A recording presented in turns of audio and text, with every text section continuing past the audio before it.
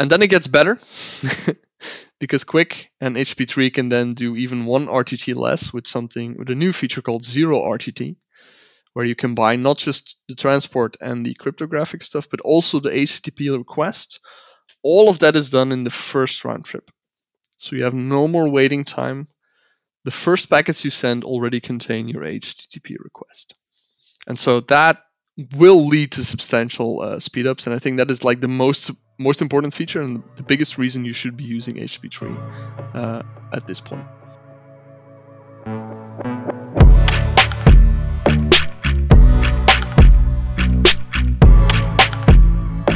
Hi there, and welcome to PodRocket. I'm your host, Paul, and today we are fortunate to have Robin Marks on the call. So Robin is a solutions architect at Akamai and has a PhD in computer science. So he's one of the guys that we're going to love to talk to talk about what's bleeding edge and down to the nuts and bolts. Hey, Paul, how are you? I'm good, thanks. So Robin, today we're going to get into HTTP3. Which, what is this? This is a protocol, right? We're going to be talking about. Yeah, it's the third version of the protocol you all know and love and use daily, HTTP. It's the most recent version of it. Obviously, it's been in development for about 10 years by this point, and it's finally been standardized 3 weeks ago. So it's kind of time that people start catching up to what it is and how you can use it. So it's the most modern one. And it's been around in development for 10 years. Yeah, exactly. So if people might remember, HTTP 2 isn't that long ago. It's only finalized in 2015, like 7 years ago. But even then, they were already working on the inner layers of what is now HTTP 3.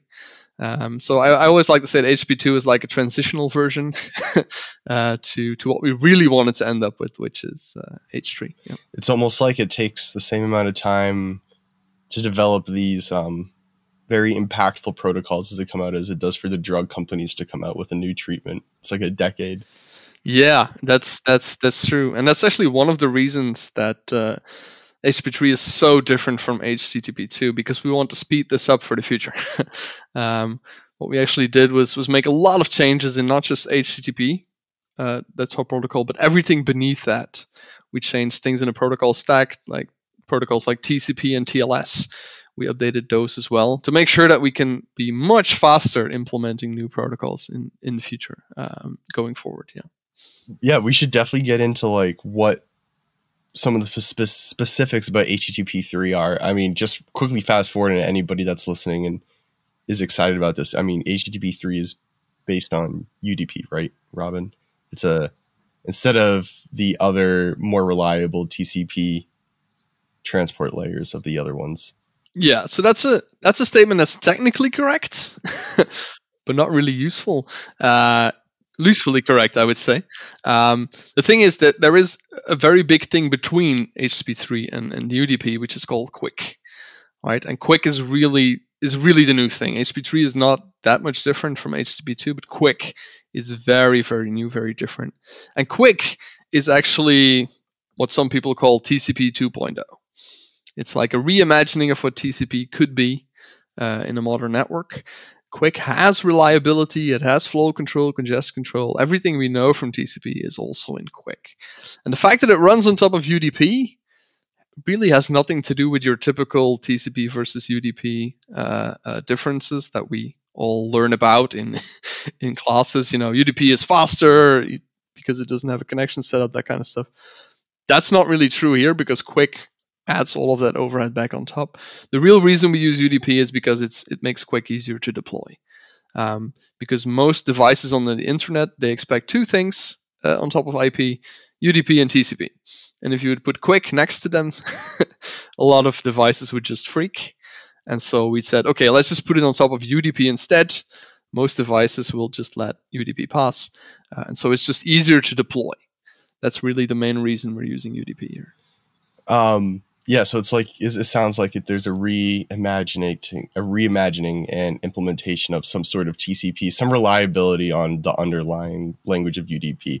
And I wanted to just kind of outline that this is based like on that lower level on UDP, because maybe it'd be useful if it's all right with you to like draw a line between HTTP 1, 2, and 3 before we get into the nuts and bolts, just to like create a lineage for listeners. So like HTTP 1, classic like old web, based on TCP. And then we go to HTTP 2. Maybe could you talk about some of the difference between HTTP 1 and 2 very quickly? Don't need to get too detailed. Yeah, so those differences are massive. Very big difference there. The main reason for HTTP 2 at that point was we have a single web page contains a lot of different resources, HTML, JavaScript, CSS, and all of those need to be sent on a single TCP connection, ideally. And TCP is not really made to understand that there are different resources on a single connection. It thinks it's all just a single file that it's downloading. And so HTTP 2 added that abstraction inside. That was a big problem with HTTP 1. HTTP 1, you could only send a single file over a single TCP connection at a time. And so you had some dirty workarounds where you would open 6 to 30 TCP connections in parallel, right? And for which we had to do domain sharding and resource bundling and all these kinds of nasty, basically workarounds to get that to perform in any sort of a good way. Is some of that tax that we're experiencing from the RTT, the round trip time for like opening these connections, and you have to do, I have to do 50 of them, and yeah, okay, that is definitely one part of it. And then another point that was starting to become a problem was packet loss, because all of these connections are going to start ramping up their bandwidth usage at the same time, and they're going to cause bandwidth contention at the same moment, and so you're going to get massive loss at a certain given point of time. That's one of the other reasons you really want to have as few connections as possible. From maybe exponential backoffs. Yeah, exactly. Mounting up and then going, no more. Gotcha. Yep. So HTTP 2, when you say we can do multiple files in one connection, kind of manifesting the actual underlying structure about what's happening there, it's kind of like a stream. Is that the right way to think about it? Yeah. This is the terminology we use. The stream comes from a byte stream. So it's basically like, even HTTP 2 doesn't really know if a stream is HTML or CSS or JavaScript. It doesn't care, right? It just knows this is an independent thing that the browser can then use and interpret as it wants. So that's why they're called byte streams. And this is actually terminology from TCP, but TCP is just a single byte stream. And now we want multiple byte streams on top of that single byte stream. That's what HTTP 2 does, yeah. So HTTP 2, you can kind of go connect to your guy over there, send everything that needs to be sent just as bytes, and then close your connection. No need to go back and forth. All right, so now we're in the new space, HTTP 3. So the main difference we talked about is we're building up from UDP, but realistically, there's some reliability that you folks are tackling and implementing, and you said that was called QUIC.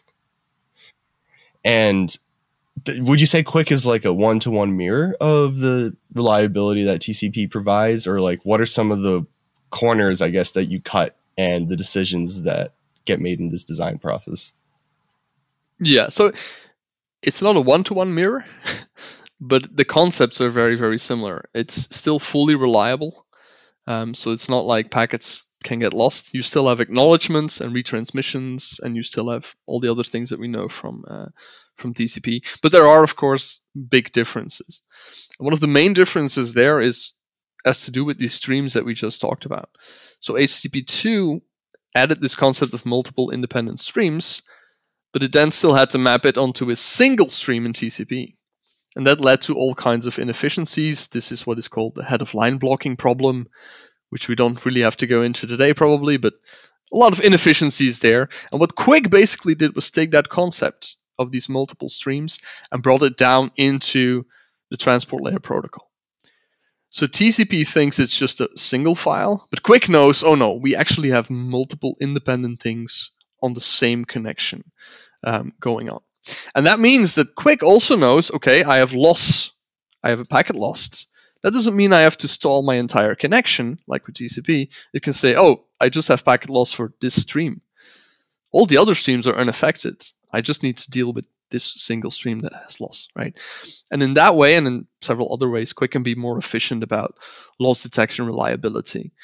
So the concepts, high-level concepts, are very, very similar. It's still a reliable drop-in replacement for TCP, but it can be much more efficient, much smarter in what it does. Enjoying the podcast? Consider hitting that follow button for more great episodes. Is this because UDP kind of gives you this platform and sandbox to sort of say, like, we can send, it's like a big soup of a transport layer, and we can slash this up and divvy it up and manage what is going in semantically, versus, like, I guess in TCP, when you open up a connection in the stream, everything in TCP is like stateless, right? Is that the right way to think about it? And it's really like, this is my one job, my one file, and I'm going to take care of it. So everything else on top of that is just magic that you have to implement.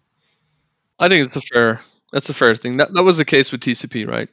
So UDP is super flexible. You can do anything you want on top, but that also means it doesn't give you much, like reliability. And TCP was more like, what will most implementations, what will most higher level protocols need is ordered data that is sent reliably, and that's basically the service TCP provides, right?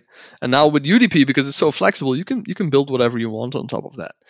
And some people are surprised by this, but this has been going on for ages, right? A lot of games, a lot of video conferencing systems, they all run on top of UDP, and they often re-implement reliability to some extent, or very similar things that you see in TCP on top of UDP. It's nothing new. It's just that we mostly use TCP because you get that like for free. You get all this complex logic for free. You don't have to do it yourself. But there's no reason you can't do it yourself. And that's what Quick does, but then in a very advanced way.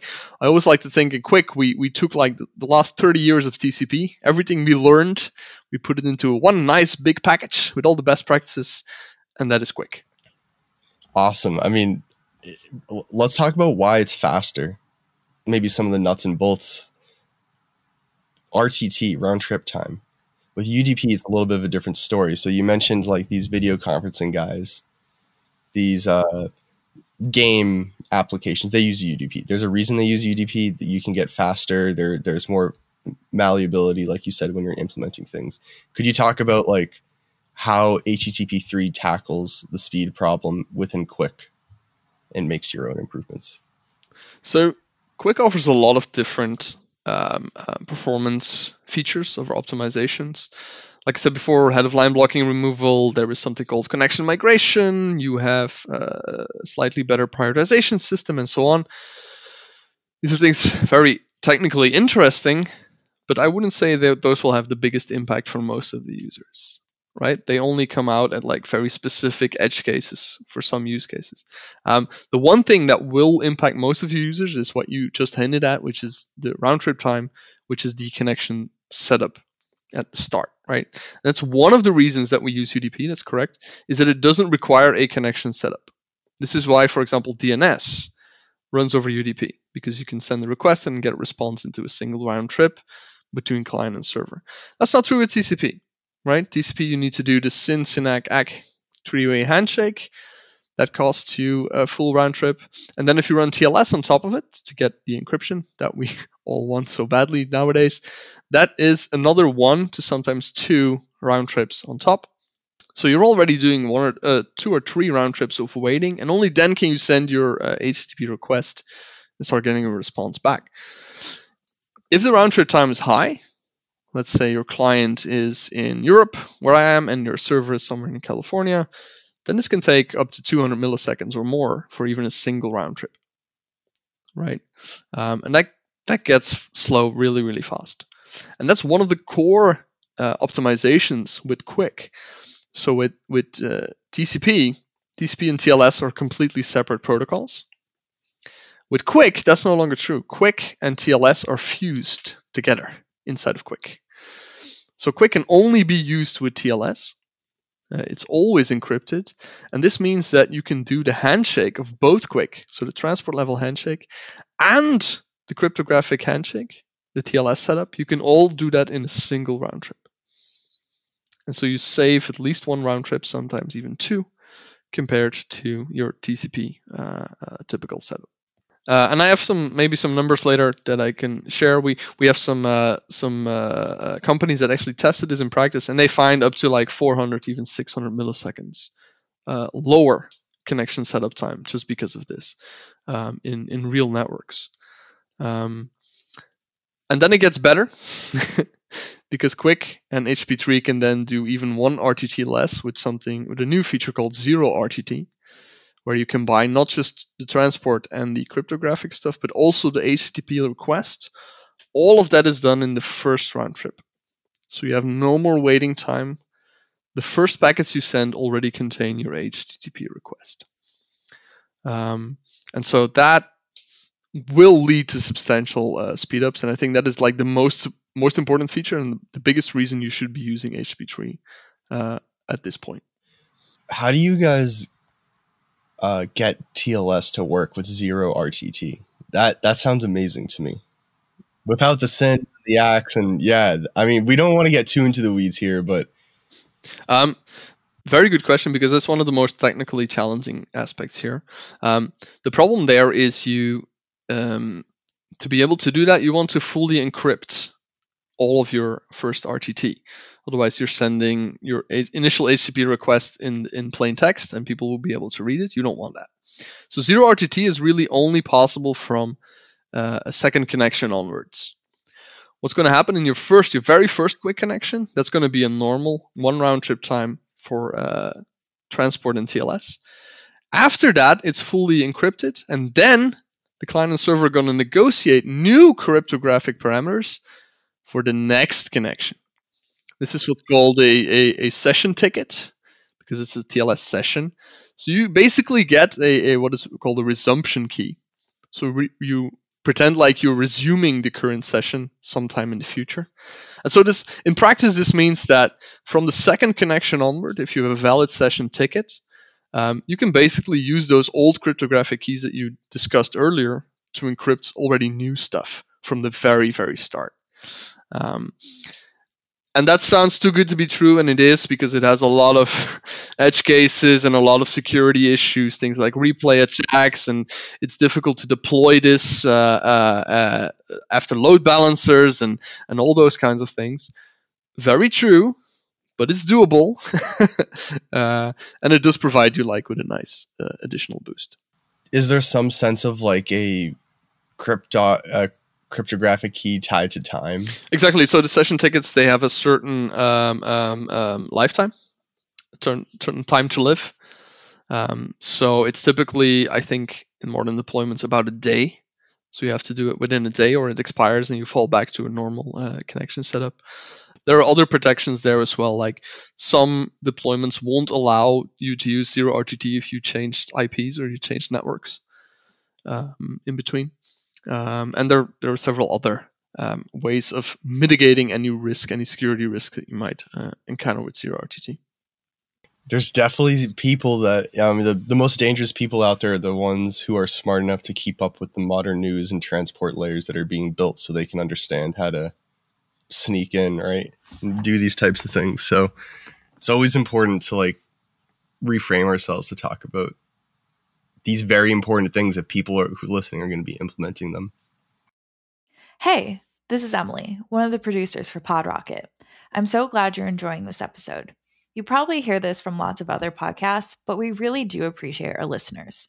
Without you, there would be no podcasts. And because of that, it would really help if you could follow us on Apple Podcasts so we can continue to bring you conversations with great devs like Evan Yu and Rich Harris.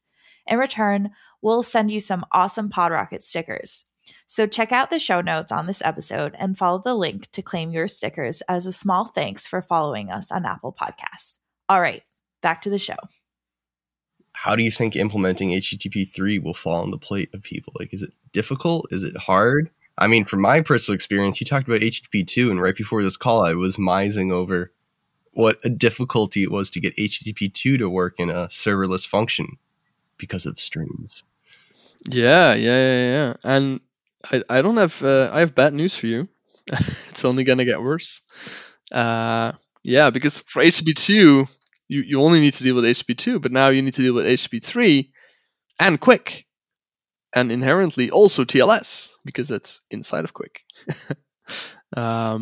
Where, for example, TCP and TLS, you typically get much easier in modern stacks because they're older. So the recommendation I've up to now always given is that if you want to use it today, use an existing deployment from a CDN, a content delivery network, something like Akamai, Cloudflare, Fastly. They all have very mature deployments that you can use with the click of a button. It's really that simple. They have implemented this. They have implemented all the complex features that you might ever want to use, because they have been working on this for like 5 to 6 years since the beginning. If you really want to do this yourself, I wish you the best of luck. There are options, but they are very hands-on. Like, for example, your typical servers that you might use, let's think of an Nginx or an Apache or an Node.js or something like that, they all don't yet have implementations, or the implementations they have are still in beta. They're very unstable, and it will take quite a while for them to become production ready, I think. There are some servers that do have it, like one of the good ones is Caddy, which is often mentioned. Another one that I would recommend is H2O, which is the server that Fastly uses internally. That's a very, very good server to use. But those are not your typical servers you would have in a production setup, so you would have to like mix and match this with your existing HTTP 1 and 2 deployments. Not always easy. And that's doable, but you're going to have to read up a lot on how to properly set this up, and you will probably lack advanced features like zero RTT, at least if you want to do them securely, because that's difficult to do yourself. And then for what you mentioned, trying to integrate this yourself into like a custom app or a custom piece of software, also possible, because there are many open source libraries. But there, again, you're going to have to spend quite a bit of time getting to know what exactly this is, because the APIs are very different, the capabilities are very different, and you really need to know what the protocols are doing underneath to really get the speed boosts that you might want.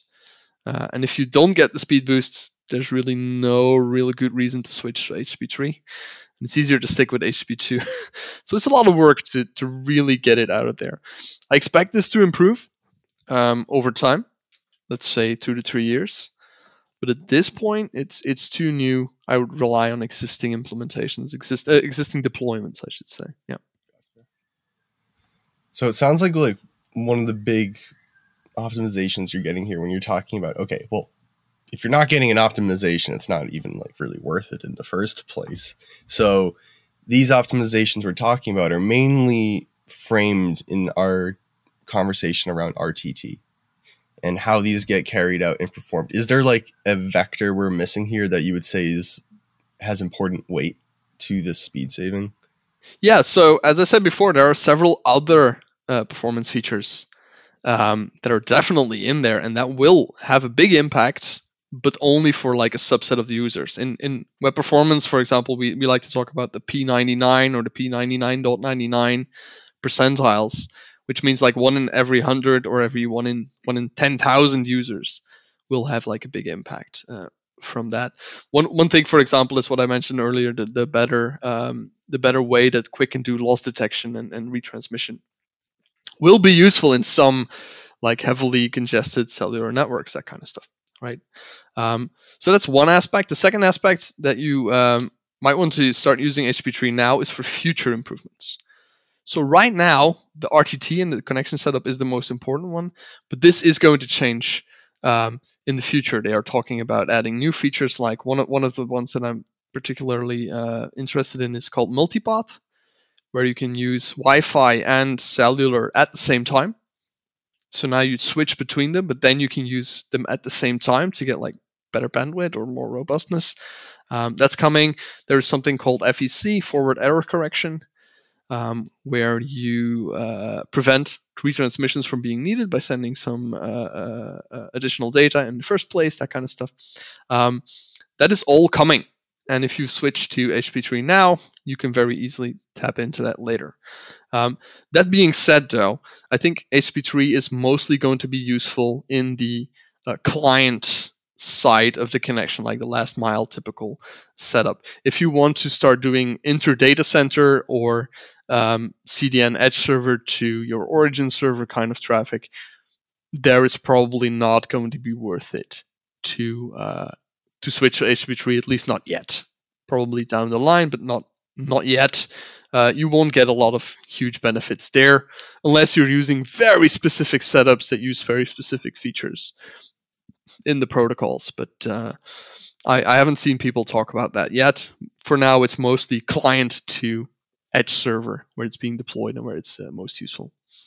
To your point about congested networks, I mean, that's a very potentially pertinent use case even for like an internal setup. If you have something, big data applications where you're having millions and billions of requests being sent, do you think HTTP3 could help in that internal sort of setup remove the cruft and the extra time from the RTTs from every single, that's a lot of requests that need to get made. It's like insane.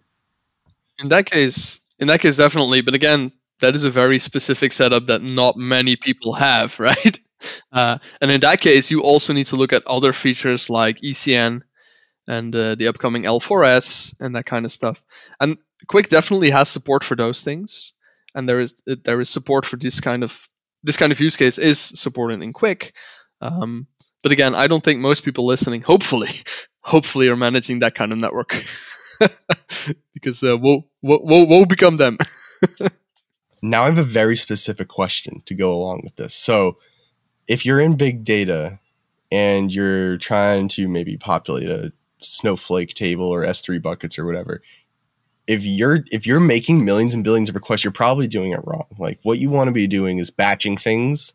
You want to be sending it in one request and kind of finding that sweet spot. That comes at an overhead, though.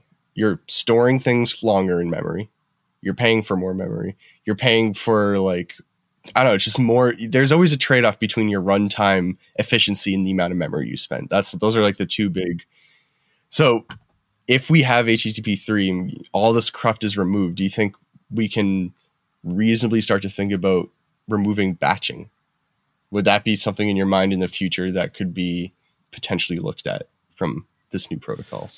I think with the concept of independent streams at the transport layer, I don't think HTTP3 will be the big driver there, but Quick definitely could be.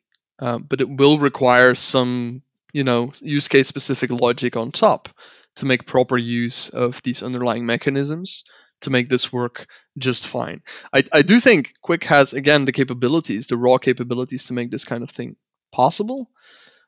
Is it able to do it right now with the current implementations? I doubt it. But yeah, I think that's definitely an avenue worth exploring for that kind of use case.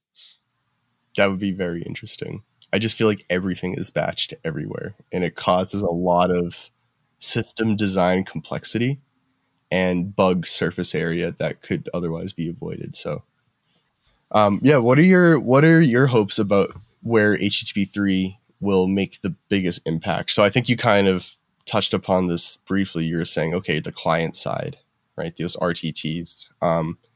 Do you see any business use cases in your mind that we haven't touched upon that excite you, either in video streaming, because they already use UDP, their own custom solutions? Video streaming is a difficult one because we have like serious established protocols like WebRTC that just work, and it will be difficult to port them over to Quick, even if we need that down the line. What I'm personally most interested in, what I'm personally most excited about, is two things. One of them is both protocols that are built on top of HTTP3 or use HTTP3. The first one is called WebTransport, which is kind of like the new version of WebSockets in the browser, if you know about that.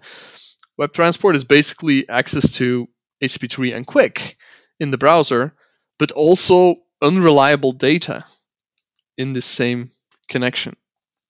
So up until now, you really have almost no way of doing unreliable data in the browser, unless you're using WebRTC special data channels, which is kind of annoying. What we have with Quick, because it runs on top of UDP, we can implement pure unreliable datagrams in the same Quick connection that also does reliable data. at the same time. So it's like a single encrypted connection that does both reliable and unreliable stuff. And I think this will be very interesting for many different use cases. The main one that comes to mind is gaming. You can start doing that finally without like custom logic. Video streaming could be one if you really want to do custom media streaming on top of that, and many other use cases. I think web transport will be somewhat revolutionary in that respect. And that's one part. And then the other part is called Mask, which is kind of an effort to do proxying. So secure proxying, VPNing on top of Quick. So using Quick as like an encrypted tunnel to proxy different kinds of traffic through there. That's a bit technical. It is very interesting, and it has a lot of benefits on top of proxying over TCP or plain UDP even.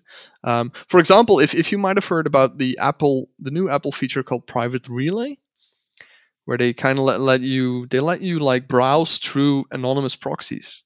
It's kind of like anonymizing your IP and your user by sending your traffic through proxies, and that's all Quick based.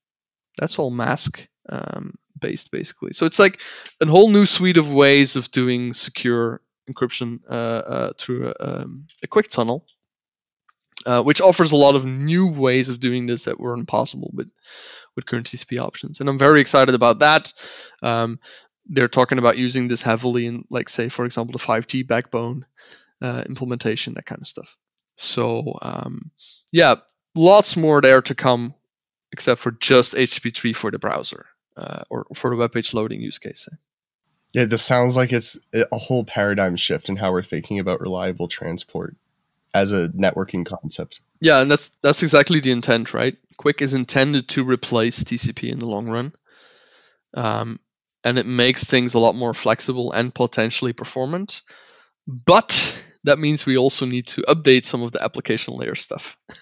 HTTP3 was the first of those, and we're now slowly doing this for other things as well. And some of our mentalities. I remember the first thing I learned when I took networking class was UDP. That's where the bad people live. You know, that they'll figure out how to mess you up with UDP, so it's blocked everywhere. That's one of the big problems we face with Quick today.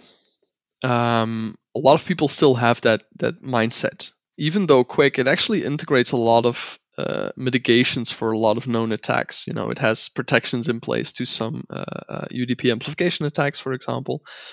People have thought about this. It should be quite safe to use. Not 100%, but quite safe to use. But a lot of network administrators still don't really follow that story yet, and they will simply block Quick. Especially because a lot of firewall applications don't have proper support for it yet. And so they'd rather be safe than sorry. And so yeah, that's one of the big challenges that we have, and I think that's going to be around for years and years and years. But the thing is, the big deployments already use Quick NH3 right now. All the CDNs, the YouTubes, the Facebooks, Amazon is coming on. That kind of stuff. That should provide enough counterweight, I think, in the long term to force people to switch eventually, right? If they're doing it, they must know what they're doing, right? So, well, we're running up on time, Robin. This has been a very interesting talk. I always love getting to the weird networking stuff, even though, I mean, this is not weird. This is going to be the new standard coming out. It's out, and it's going to be in our lives if we know it or not already. So, where can people find you on Twitter if they want to, or whatever social platforms you're on, if they want to find out about your work, what you're doing? Yeah, it's very easy. My Twitter handler is @programmingart, which I made when I was still like in web design kind of circles. So @programmingart, I mainly share Quick and HTTP3 and protocol news there. And then I promise I will start my own blog soon, which I've been saying for 10 years probably, but but if you look me up on Google, I would say Robin Marks, Quick and HTTP3, you will find a lot of blog posts I did for other blogs. You will find a lot of videos I did on YouTube. So my content is definitely out there, but it can take a while to find. Just to name drop some of the talks. So you did a Married to HTTP3 talk? that people can? It's my most recent one. That's not on YouTube yet. That was for Smashing Conference San Francisco. That will be out in, let's say, about 2 to 3 months, I think. And then Internet on Mars is not maybe directly related, but that was another one. That one caught my eye because it raises this whole question of like, we all like net neutrality, but like what happens when Mars is there, man? Like, I don't want those guys to be blocking my traffic. So that's going to be an interesting conversation when that comes up. Exactly. Internet on Mars was like my very first conference talk I ever did, like at the start of my PhD. I'm still very, very proud of that one. I tried to be like a little bit funny.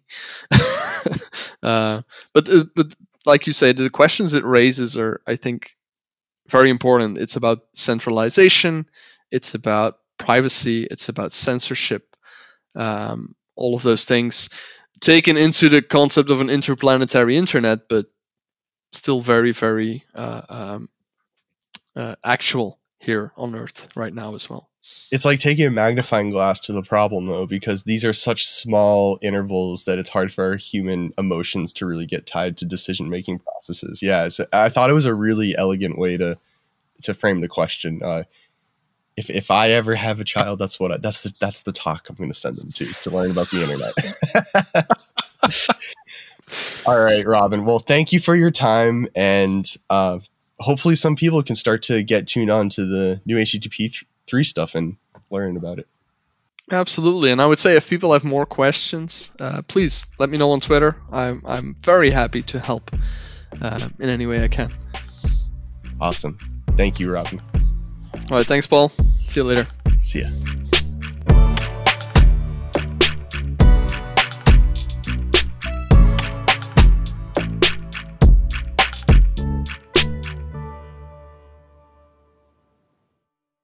Thanks for listening to PodRocket.